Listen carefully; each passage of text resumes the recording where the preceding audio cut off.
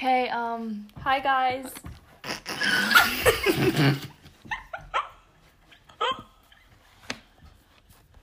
okay, I added a flag, it's fine, we'll take it out. Okay. Hi, everybody listening to this podcast, aka Hi. Mr. Chase.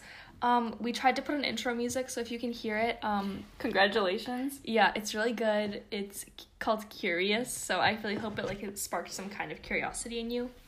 Yeah, we'll cut that out. Okay, so Valentine and I decided to watch World War II movies, and Not a good Yeah, decision not a to good watch idea. at 1 a.m. in the morning last night. yeah, both of us. I mean, speaking for myself, I don't usually like watching World War II movies or war movies in general. I like rom-coms. This was a little bit out of my comfort zone, and it made me cry. So I will not be watching war movies ever again. Except for the next two assignments. Yes. So. Okay, Valtina, So take it the off. first movie that we decided to watch was Hacksaw Ridge, directed by Mel Gibson. Why? It's based. I did some research. Okay. It's directed by Mel Gibson. I think he's famous. It's released in 2016. And it's based on a true story. So, my favorite character was the main character, Doss. He was so cute, and Yeah, especially in the beginning when he saw the nurse, I thought that was really cute. yeah, and how he ran into the woods, and I don't know, I really liked him. And then I also liked, I don't know what his name was, but the general, because I liked him because he had a lot of character development. At first he didn't like Doss, but then towards the end, Doss saved him. Yeah, he was also really funny when giving out the nicknames to the Yeah, soldiers. nice humor. Yes. Okay, what other, what happened to his brother? He just went off to the war and then never came back in the movie. What? That's my general reaction.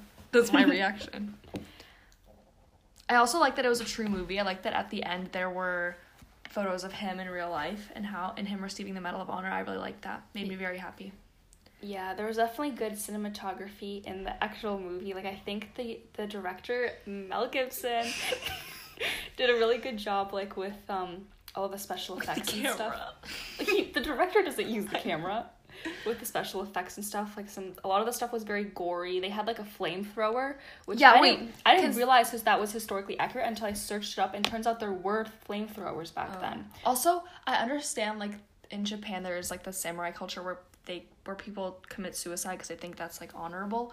But was that going on in World War II? Because like I think there was a Japanese man towards the end and he killed himself. I think that was going on, but I don't know. No, according to my EMSCO book research, it flips through pages. I have a notebook. The battle that was portrayed in the war was the Battle of Hacksaw Ridge. No. Oh.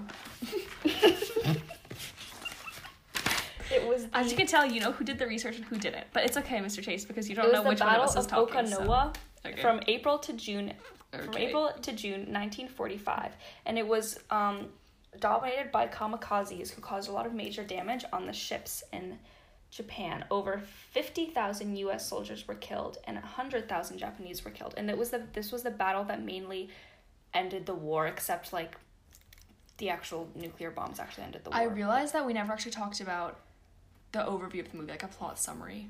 Oh.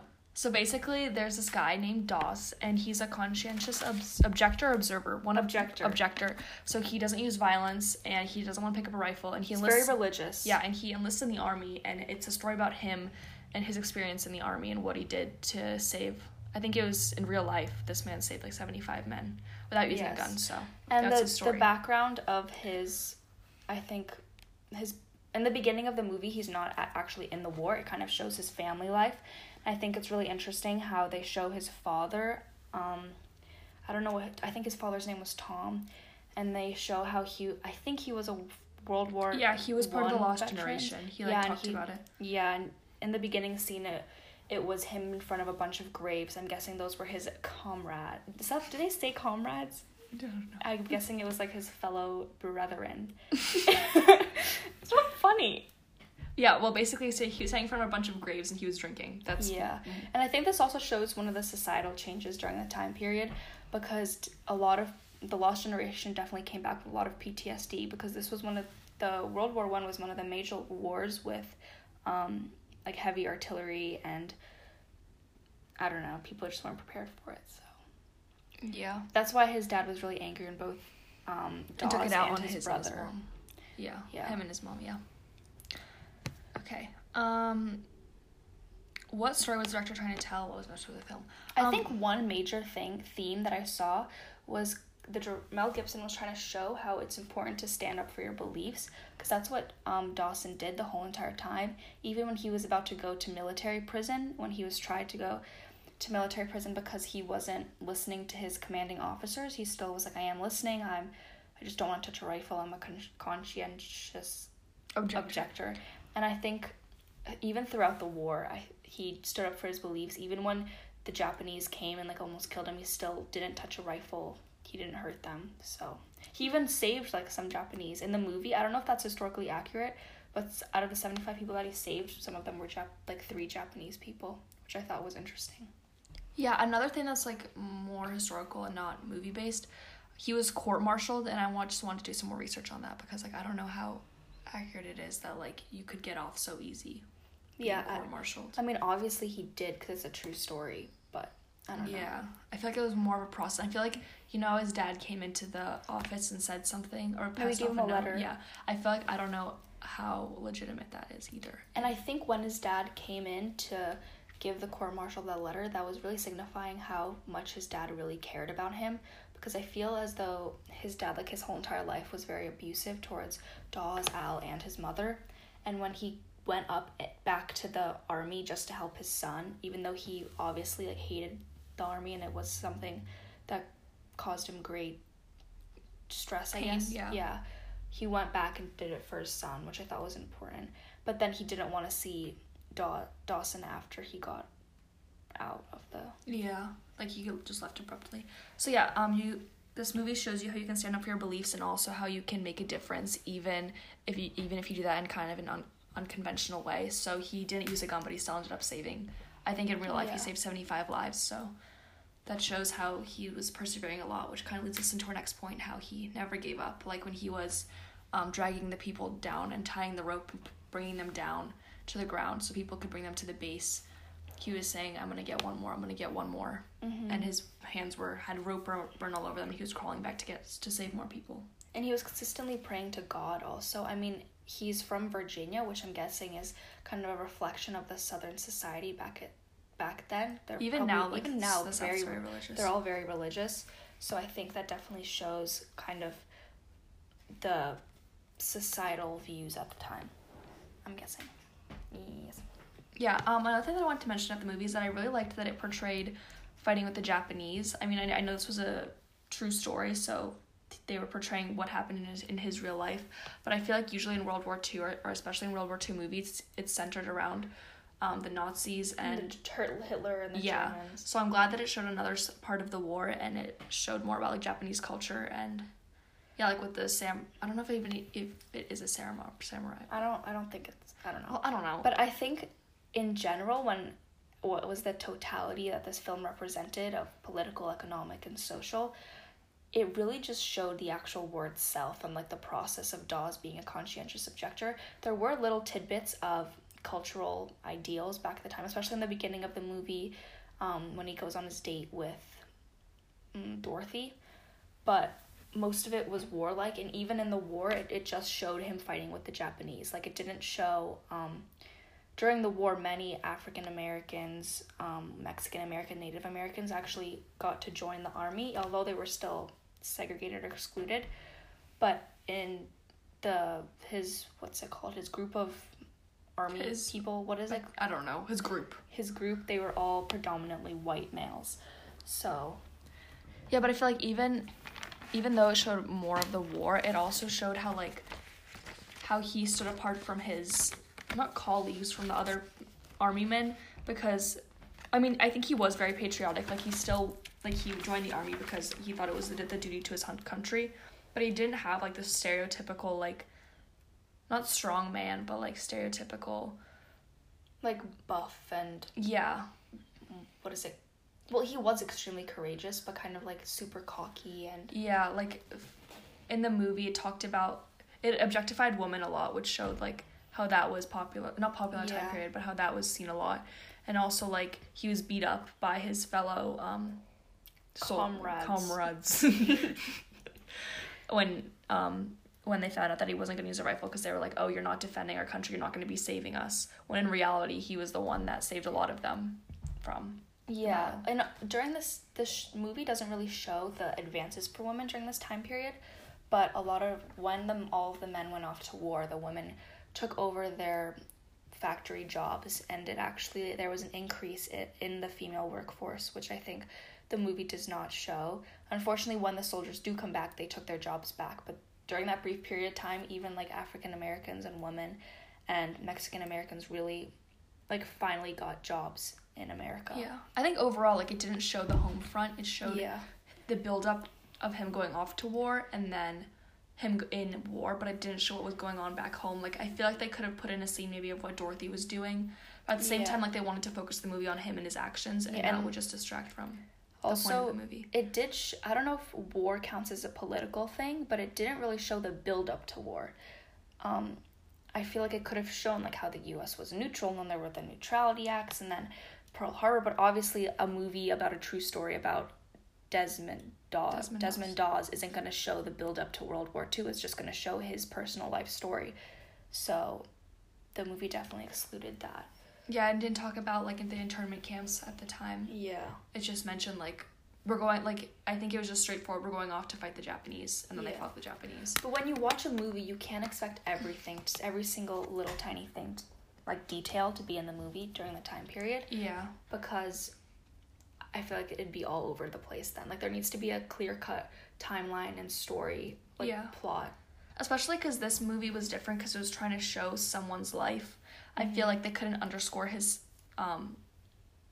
bravery and his achievements by throwing in, like, oh, and back home they were building airplanes, like, stuff like that. Because I feel like that didn't really fit with the theme of the movie. So I kind of understand why Mel Gibson took that out. Well, not even took that out, but why he didn't add that in the first place. Yeah. We have 3 more minutes, so we're going to throw in an ad. Download Honey. Free browser extension where you can get free coupons and discounts off of your purchases. If you go on Target, buy yourself a shirt, and you get a discount. Use Honey, use code Elizabeth for 20% off. Hello Fresh. Thank you so much. That was a great ad. But yeah, kind of similar, going along when we were saying about how this movie portrayed more of the Japanese theater than it did the U.S. one. I mean, not the U.S. one. There was not a theater in the U.S. The one in Europe. I mean, U.S. What do you mean Japanese theater? That's what they said in the textbook. I'm trying to be fancy. They said that there was 2 theaters of operation.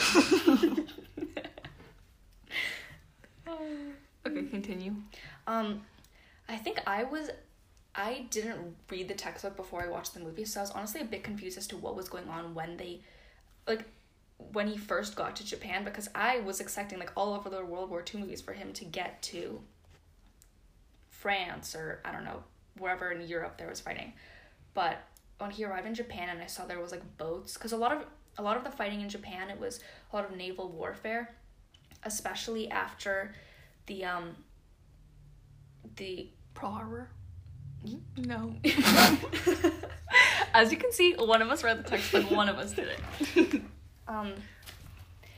Especially after, like, the Battle of Midway ends, the Japanese stopped expanding, and the U.S. kind of did the island hopping, where they were trying to take the islands back over in the Pacific that Japan had taken. So I think the movie did a good job showing, like, the water and how boats were bombing an island from the outside. Another thing that I wanted to add is, I don't know if this is historically accurate or not, but the Japanese had a tunnel system, which you could see in the movie. Mm-hmm. Like, they were running around tunnels. I don't know how accurate that was, but I thought that was interesting, how they had this interwoven path where they were attacking. I thought that was interesting, but, like, I don't know how accurate that was. And also, like, something we already talked about flamethrowers, but when I first watched the movie, I was a little bit surprised, because I feel like we're never taught that, like, a flamethrower can be used as, like, a conventional, like, weapon in war. Like, I always thought it was, like, snipers, rifles.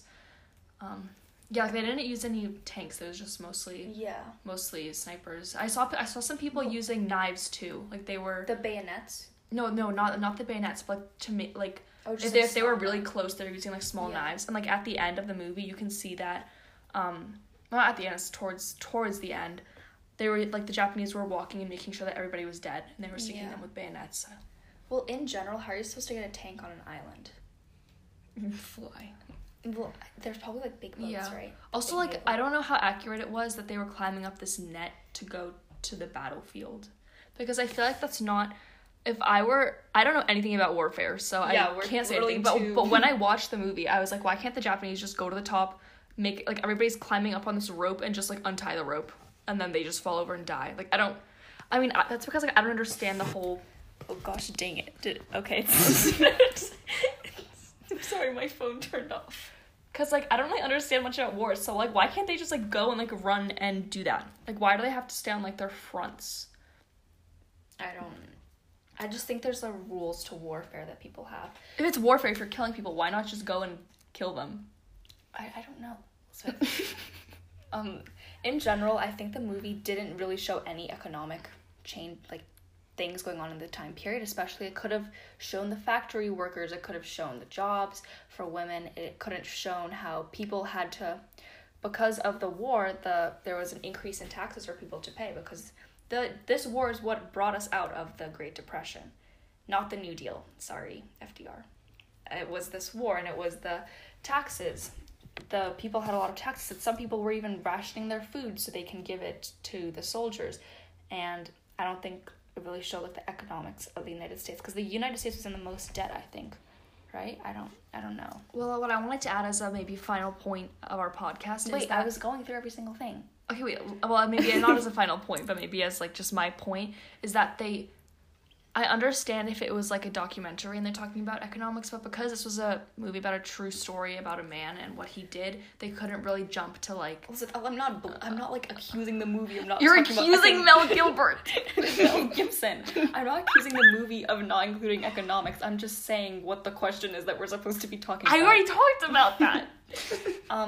Socially, in the beginning, it does show a little bit of propaganda with Dawes and Dorothy on their date. The movie that they watch is showing it's a black and white movie showing the Germans marching with the flags with swastikas. But I think they could have shown some more propaganda. I think in the actual army office when Dawes was talking to the general or something, I don't know what the officer positions are in the army, but when he was talking to the really important guy, there was a poster, and I think it might have been propaganda. I don't know. I couldn't read it, but there's like a drawing. One other thing I wanted to add is every single case of enlistment into the war in this movie, well, we only saw his brother and him, but both of them were voluntary. Like, I feel like it didn't talk about the drafts at all. Yeah. It was all But that voluntary. also kind of shows socially how there was a increase of American pride. This was also kind of good for, according to the textbook, for immigrants, because there was definitely a decrease in prejudice, because everybody was all working towards one goal, whether it be in the factories or on the front. Immigrants were kind of starting to be more accepted, but we just say that now because a war is, like, always a special time. After the war, I don't know if things went back to normal or not. And then, well, we already kind of talked about socially, how the movie did a good job of addressing socially in the beginning, but more than half of the movie was just like battle scenes, war scenes, and, like, gory scenes. Well, I don't say more than half. I feel like a lot of it was build up to war and a lot of it was war scenes. Yeah, it was like the build up to his childhood and him meeting Dorothy and him getting married to Dorothy and then politically, I don't know if war counts as something that's part of the politically category, but I don't know where else it'd fit. So I guess that was happening between other countries, but it really didn't show up like the U.S. build up to war. Like, the U.S. was neutral then. Yeah, I don't even think it mentioned that, like, the reason they were fighting the Japanese was, like, because Pearl the Harbor. U.S. attacked... Not the U.S. attacked. The Japanese attacked Pearl... The U.S. attacked themselves. Yeah, they didn't mention, like, the 3 neutrality acts at all, or... We need to sound smart. We don't sound smart. Okay, well, thank you for listening. We're tuning out. I'm gonna speak for myself. I actually enjoyed the movie. Yeah, I liked the movie. I cried at the end. It was a very good movie. Yeah, it was a very good movie. I also like how in every single war movie there's always, like, a romantic interest, because that always makes it, like, fun more. What if they die? I know, then you cry more. That's why you should watch Pearl Harbor.